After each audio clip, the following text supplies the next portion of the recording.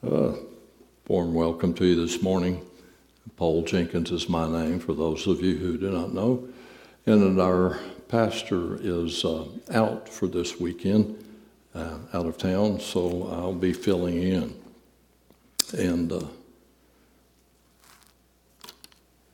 I think we were looking at a passage this morning. Obviously, your bulletin will have the passage on the back, and that we will be studying in. Part of the research into looking into this, because this is a riveting part of Scripture, just impacting the life of Jesus Christ. And of course, this is whom we profess in.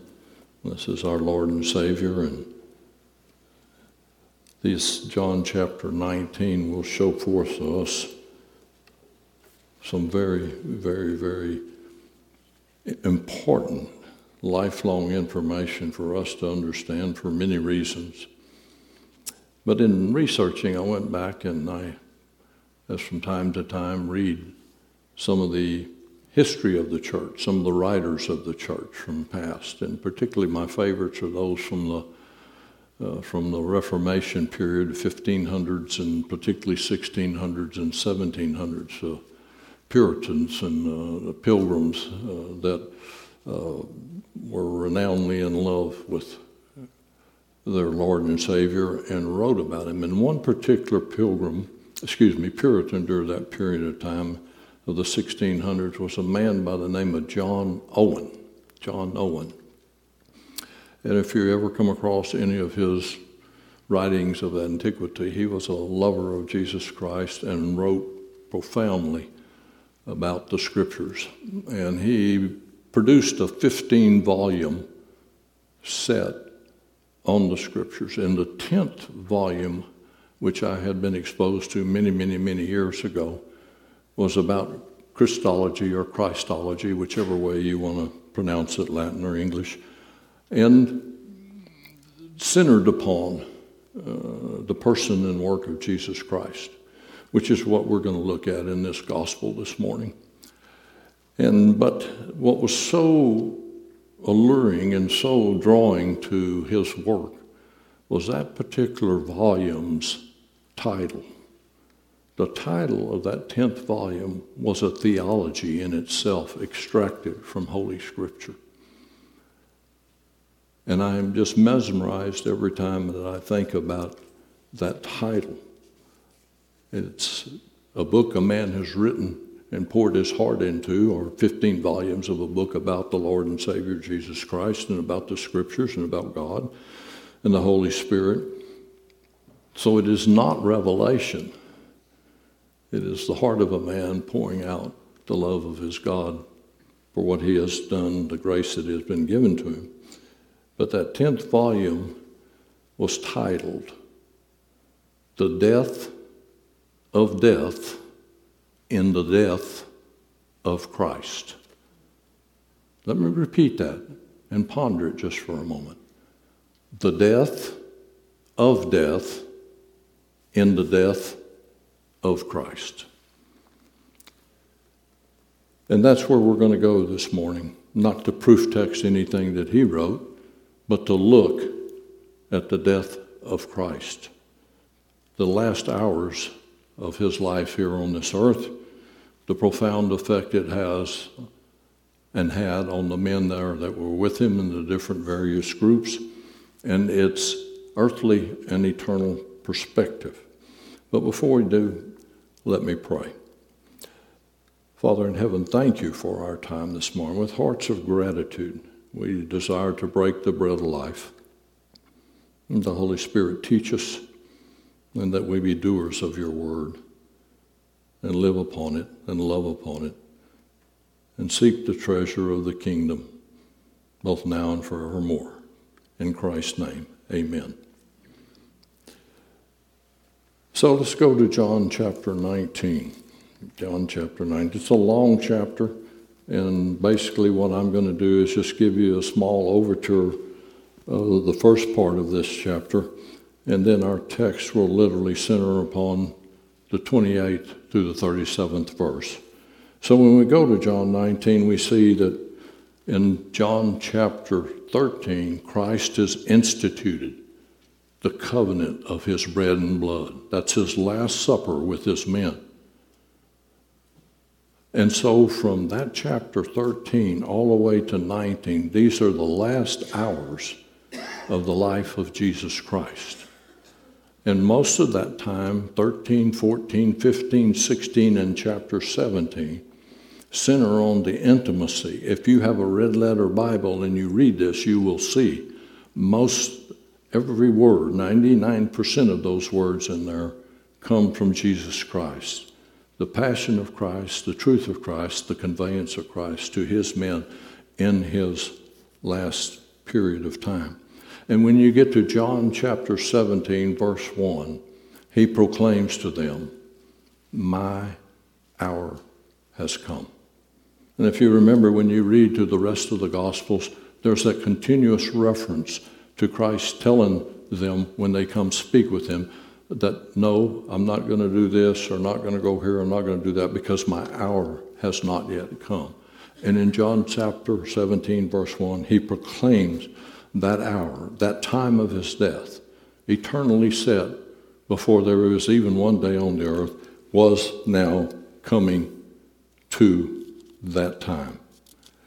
And so after that, we find that the high priest and those come to get him. And in verse 19, we see he's before Pilate. Pilate had him scourged, put a crown upon him, and they mocked him and accused him and said, "Crucify him." And even yet Pilate said, "I still find no guilt in him." But the Jewish people declared, the leaders, the Pharisees and those, to have him crucified. And so as the dialogue continues, Christ tells Pilate, "I have authority over you." And Jesus said, "You would have no authority." Or Pilate says, speaking of his authority to crucify him, Christ answers and said, "You would have no authority over me unless it had been given to you from above. And for this reason, he who delivered me up to you has the greater sin," speaking of those that had brought him in to his own people. As a result, Pilate made efforts to release him, but the Jews cried out, "If you release this man, you are no friend of Caesar. Everyone who makes himself out to be a king opposes Caesar." And when Pilate therefore heard these words, he brought Jesus out and set him down on the judgment seat at the place called Gabbatha, the pavement. Politics was present then, in that age. Politics is still present today.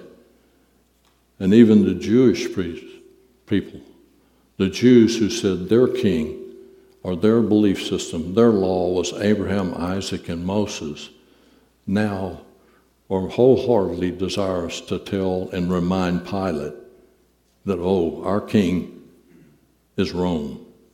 Our king is Caesar. And that's your king too, Pilate, so you better do what we say, or else it would not go well for you. And so, and I'm just going through this, getting up to verse 28. And so the Jews proclaimed that they had no king but Caesar. They had had King Jesus in front of them for years of his life, and still in denial of who he was. So then Pilate delivered him to those to be crucified. And they took Jesus and went out bearing his own cross.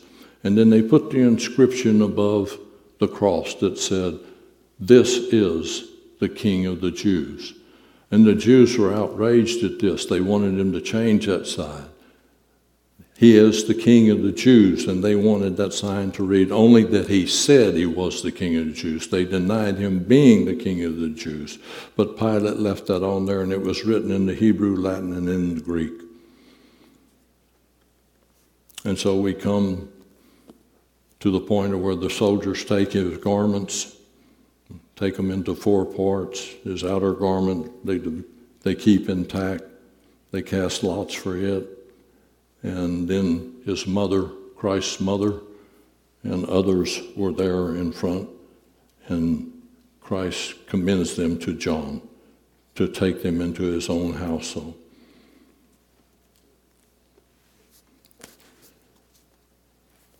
So let's look at the text.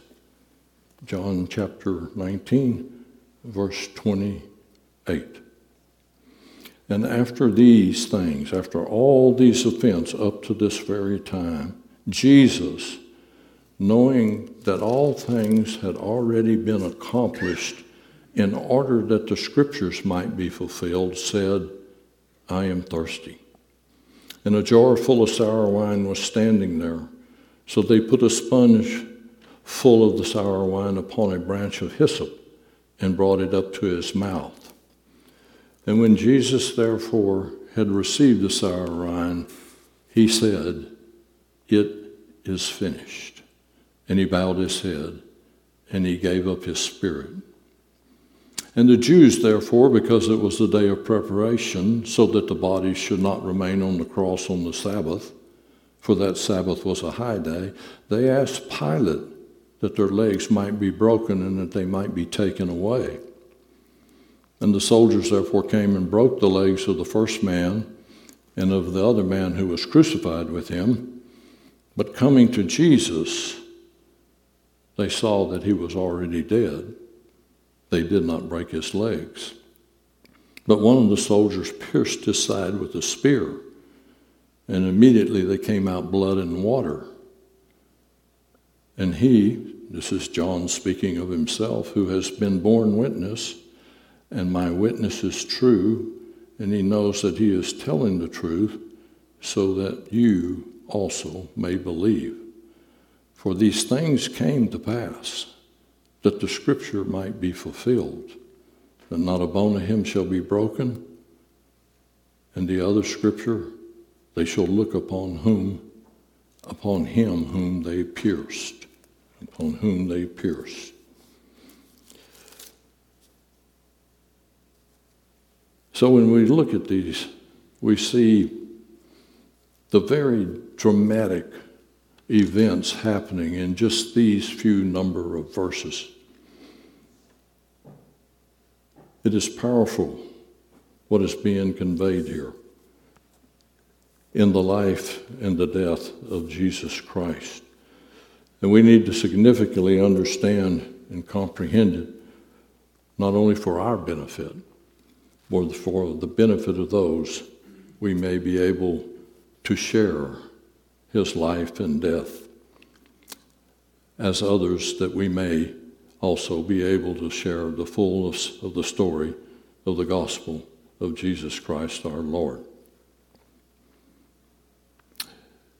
When you looked at that, or when I conveyed the essence of that title, the death of death in the death of Christ, you see the death of death.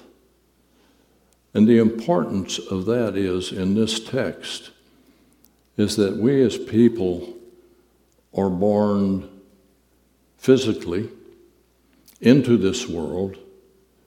And as we were discussing in Sunday school this morning, as I was conveying, the reality that the two things in our life are sin and death.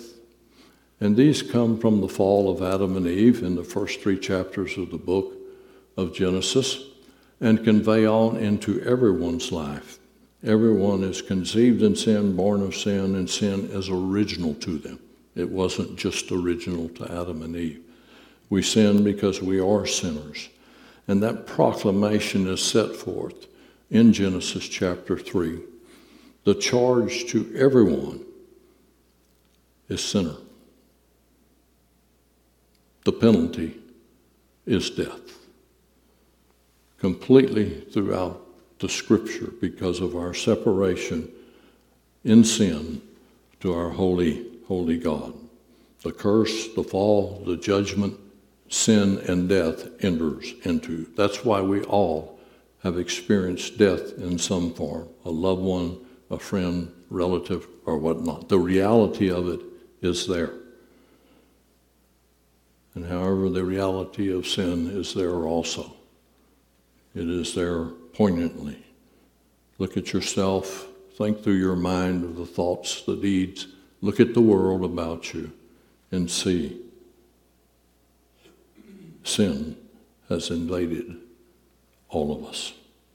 To the degree that we have fallen and there is no restoration to that position that was there with Adam and Eve before they denied God's word. Hath God said, so the serpent conveyed to them. And therein lies the sin, the denial of the authority and the sovereignty of God, and the choice that they made, two people, to be their own God. Because that's what Satan told them. Oh, if you take of it and you eat, you will be like him. And so we have the reality of death, the reality of sin, the curse upon us, paradise lost. And if we want to understand it even fuller, we could go to Ephesians and see where Paul told them, you're dead in your trespass and sins. Sin trespassed the holy God, brought death upon mankind. For everyone, as the Hebrew writer says, will die. Death is physical. Sin is spiritual, but is played out physically. And in that death that sin brought to us, and the sin that came in left us without any hope. But, thanks be to God, rich in mercy, we will see this portion of the scripture that we're looking at brings into the life the fullness of the God's grace and mercy to us. So we're speaking here of death. We're speaking here of Christ's death on the cross. We're speaking here of being dead. It's not an obsession with death. It's a reality that if Christ did not die on that cross, there is no hope for us, because there would be no resurrection and there would be no eternity with him.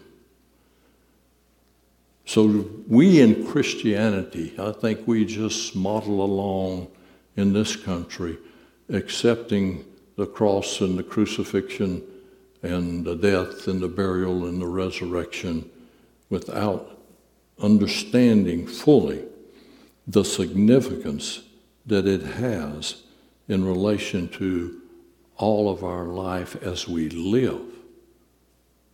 Because see, if we even read the Apostles' Creed last Sunday, as I read it for us, I want you to understand something about dead. Dead has no degree. Dead is dead. And there is no degree to dead. It either is or it isn't. If it isn't dead, it's alive. So for one to be dead, they have to be alive. And even when we read the Apostle Creed last Sunday, it says here, and this was the Apostles' Creed, it wasn't written by the apostles, it was written by church leaders in the early centuries to espouse a confession of faith in worship service, to give glory to the God and state forth from the Bible the feelings of their heart and beliefs. Christ suffered under Pontius Pilate, was crucified, dead, and buried. He ascended into heaven. He was crucified, dead, and buried. The third day he rose again from the dead. And he sits at the right hand of God the Father now, and from there he shall come to judge the quick and the dead. The essence of Christ being dead on that cross was the fullness of God's eternal salvation coming into play, coming into the New Testament, coming into the fulfillment. Let's go to 1 Corinthians chapter 1. 1 Corinthians chapter 1, because this is where Paul said, I preach nothing but Christ and him crucified. And hopefully these verses here will give us the understanding of that, because as we go on into the text of John, we're going to see the forensics and we're going to see the eyewitness. 1 Corinthians chapter 1, verse 22. For indeed Jews ask for signs and Greeks search for wisdom, but we preach Christ crucified, to the Jews a stumbling block, and to the Gentiles foolishness. But to those who are called, both Jew and Gentile, Christ, the power of God and the wisdom of God, because the foolishness of God is wiser than men, and the weakness of God is stronger than men. For consider your calling, brethren, that there were not many wise according to flesh, and not many noble. But God has chosen the foolish things of the world to shame the wise. And God has chosen the weak things of the world to shame the things which are strong. And the base things of the world and the despised God has chosen the things that are not, that he might nullify the things that are. But no man should boast before God. But by his doing, you are in Christ Jesus, who became to us the wisdom from God and righteousness and sanctification and redemption. And let him who boasts boast in the Lord. And when I came to you, verse 1 of 2, I did not come to you with superiority of speech or wisdom proclaiming to you the testimony of God. For I determined to know nothing among you except Jesus Christ and him crucified. See the emphasis of the crucifixion that Paul places to this Corinthians church and to all the other epistles that he sets forth. Because he gives us even an extended understanding to the essentials of this in 1 Corinthians 15. If you just briefly go to that if you would like. And in the first few verses there, he says, still speaking to this Corinthian church, chapter 15 of 1 Corinthians, verse 1, Now I make known to you, brethren, the gospel which I preached to you, which you received, in which you also stand, by which you are saved, holding fast to the word which I preached to you, unless you believed in vain. For I delivered to you as first importance what I also received, that Christ died for our sins according to the Scriptures, and that he was buried, and that he was raised on the third day according to the Scriptures. And then he goes on to say, and he appeared to many. And then in verse 12 he says, now if Christ is preached that he has been raised from the dead, how do some among you say that there is no resurrection of the dead? If there is no resurrection of the dead, then even Christ has not been saved. And if Christ has not been raised, then our preaching is in vain and your faith is in vain. And moreover, we are even found to be false witnesses of God, because we witnessed against God that he raised Christ from the dead, when in fact he didn't. For if the dead are not raised, then not even Christ has been raised. And if Christ has not been raised, your faith is worthless, and you're still in your sins. Then those who have fallen asleep in Christ have perished already. And if we have hoped in Christ in this life only, we are most of all to be pitied. But now Christ has been raised from the dead, the first fruits of those who are asleep. For since by a man came death, Adam, by a man came the resurrection of the dead, Christ, the second Adam. For as in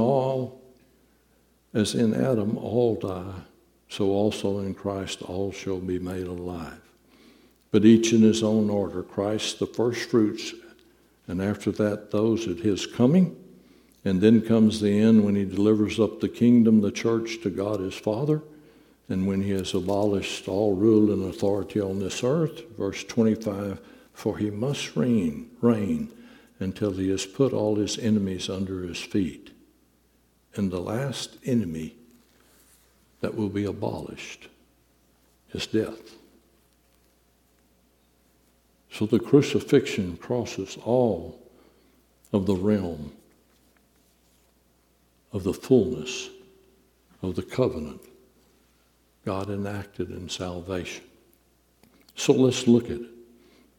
Let's look at some of the forensics of it. And let's look at some of the witnesses in this text. And let's understand that we need to understand and to know this. We need to live out this. We need to see the life of Christ, the passion of Christ, the death of Christ, and all of its ramifications and implications for us and for our life. But we also need to see it because this text and these Gospels are what we're called to minister to those who have not known him. In a fallen world where sin and death reigns paramount.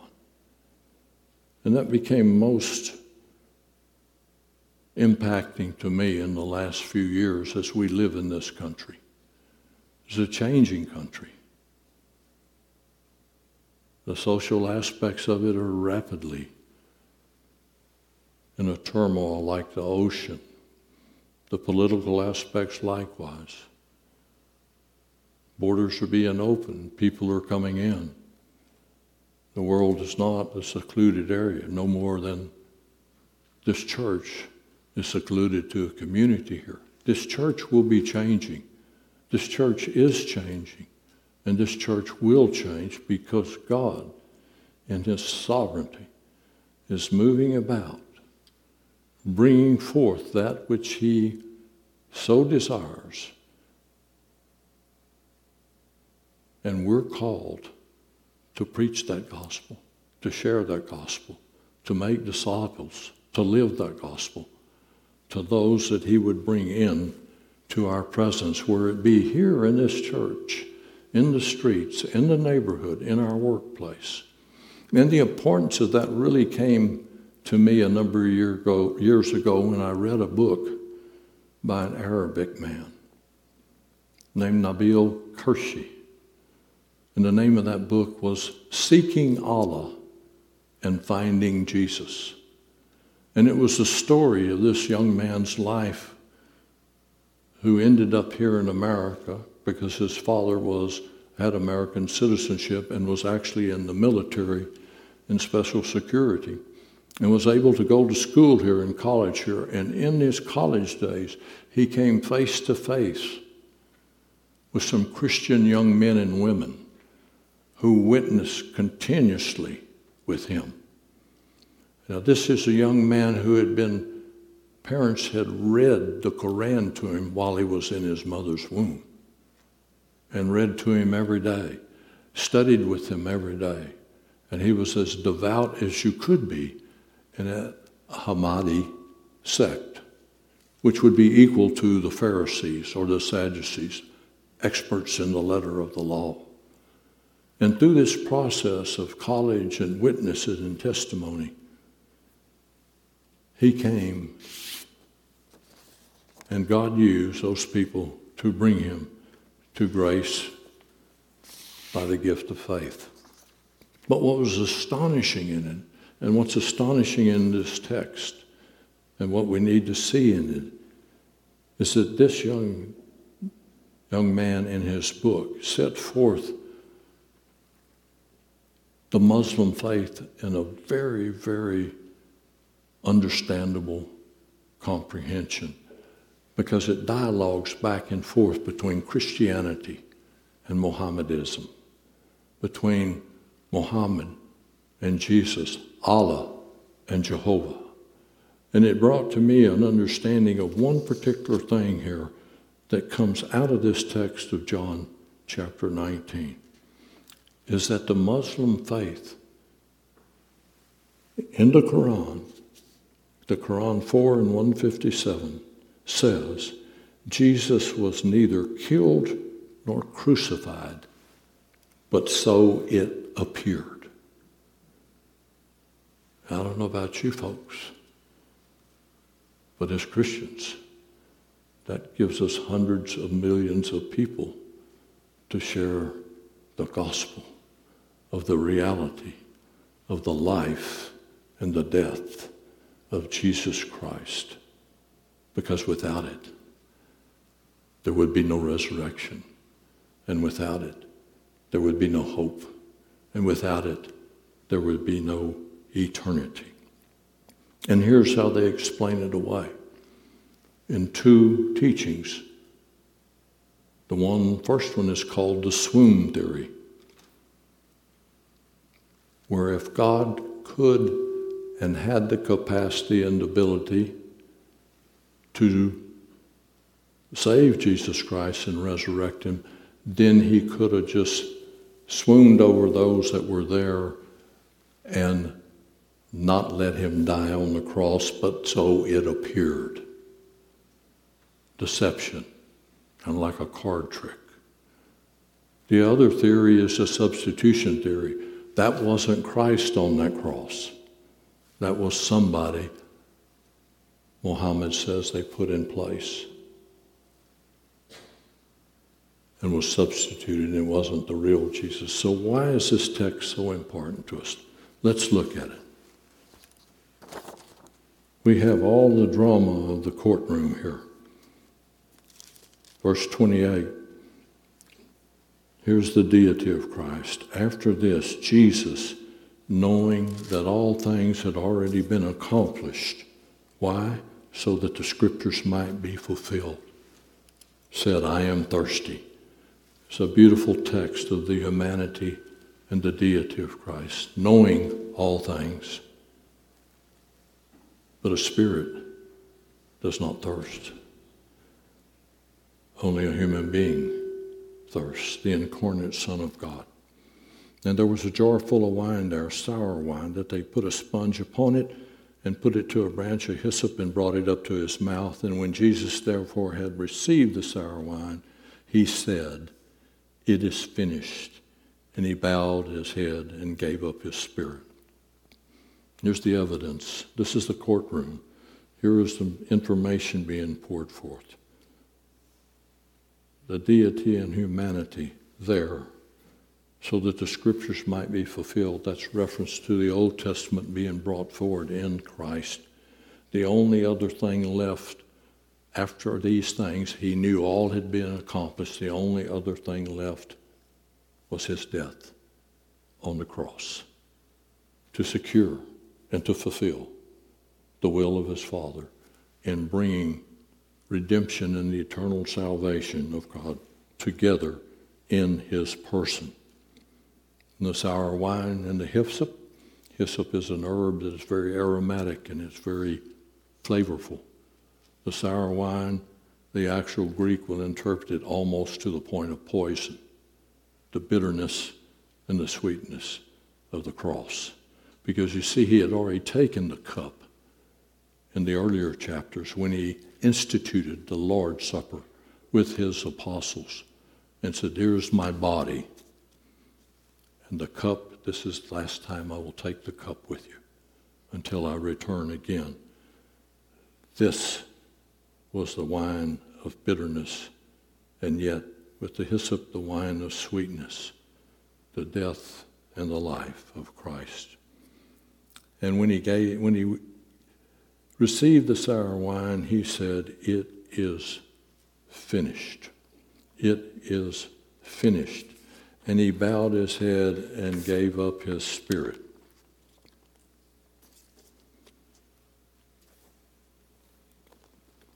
Finished.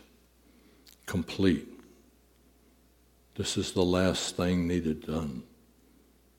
And he bowed up his head and gave his spirit. That spirit, as you'll see in your text, is a small s, is it not? It's the Greek word pneuma. And what it is saying is he breathed his last, because this word pertains to physical life.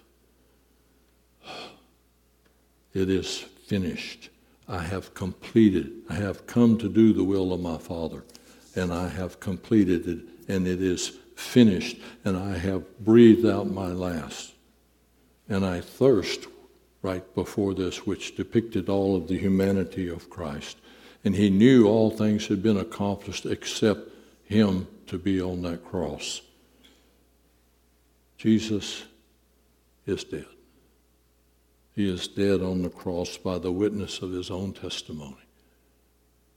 I thirst to fulfill the scriptures because it was so proclaimed he would, and that he would receive the gall of bitterness in the last drink that he would take, to sow and to give us the understanding of that bitter cup, though along with the sweetness of the enormity and immensity of sin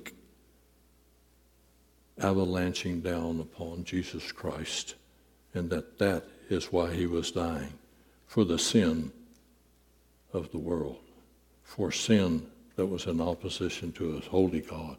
And he said, it was finished. I came to do the will of the Father, and it is finished, and he gave up his spirit. So that's some of the forensics. Here's some of the witnesses. Verse 31, the Jews therefore said, because it is a day of preparation, and so the body should not remain on the cross for the Sabbath, they asked Pilate to break the legs so that he may be taken away. There's your first witness. The Jews. They weren't any more worried about who Jesus Christ was. They were only worried about their ceremony and their ritual. They didn't want any Jew hanging on the cross. You see, Mark records this happened at 3 p.m. in the afternoon. And at twilight, only in 3 hours, would be the start of the Sabbath, the Passover. And no Jew, by their law, could hang on a cross at the time that the Sabbath. So they were far more concerned about their ceremony and their ritual and their laws that they even broke when they drugged Christ during the night to be tried without any witnesses for himself, which their law stated. And then God was not their king either, because they told Pilate, Caesar is our king. And it's amazing the deceitfulness that goes on in the accomplishment of Christ's life. So they wanted his legs broken. Crucifixion is by asphyxiation. It's by asphyxiation, where you hang on the cross with bent knees on the platform, where you're stretched out and your diaphragm is stretched and you can barely breathe. And it's not meant for a quick kill. It's meant for a painful, prolonged, cognizant death. And these soldiers were experts at it. Rome was an expert at it. The Jews had no authority to condemn a man to death and to carry that out. Only Rome could do that. And so part of the process to enhance that asphyxiation was to ride up along on your horse or walk up there and take a large sword and break both legs in half. The body slumped. No more breath. It's over. That's crucifixion. The amazing thing in the forensics is they did not break the legs of Christ. Why?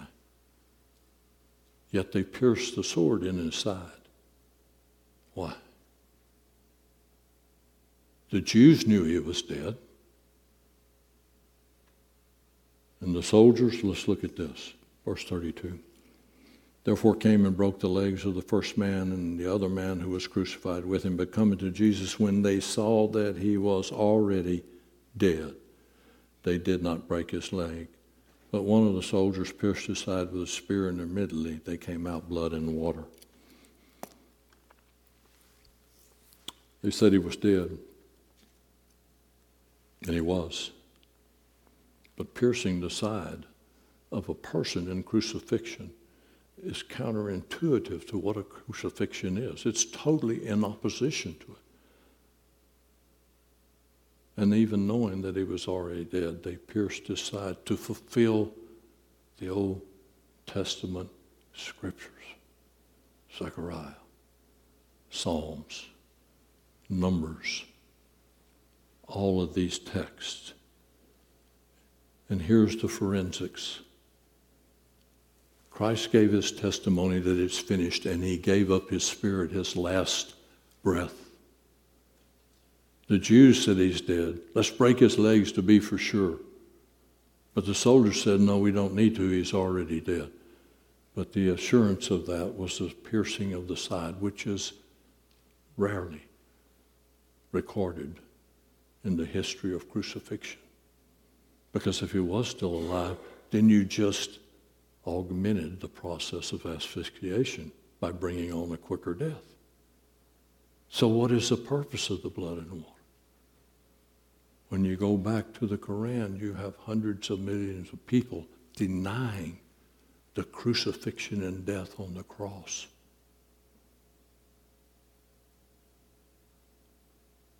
And here we have the fullness of the witnesses and the forensic to say, yes, he did. And God's proclamation with that last trickle of blood and plasma states to all, my son is dead. My son is dead. The witnesses, the forensics, they're all here.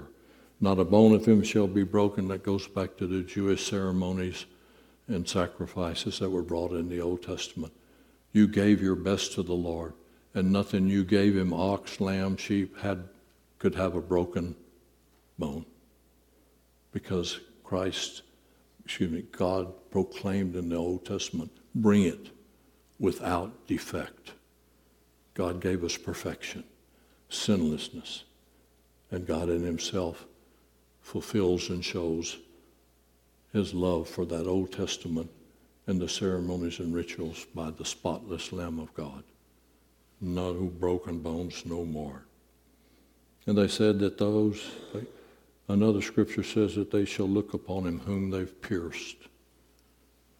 There's no more better proof of death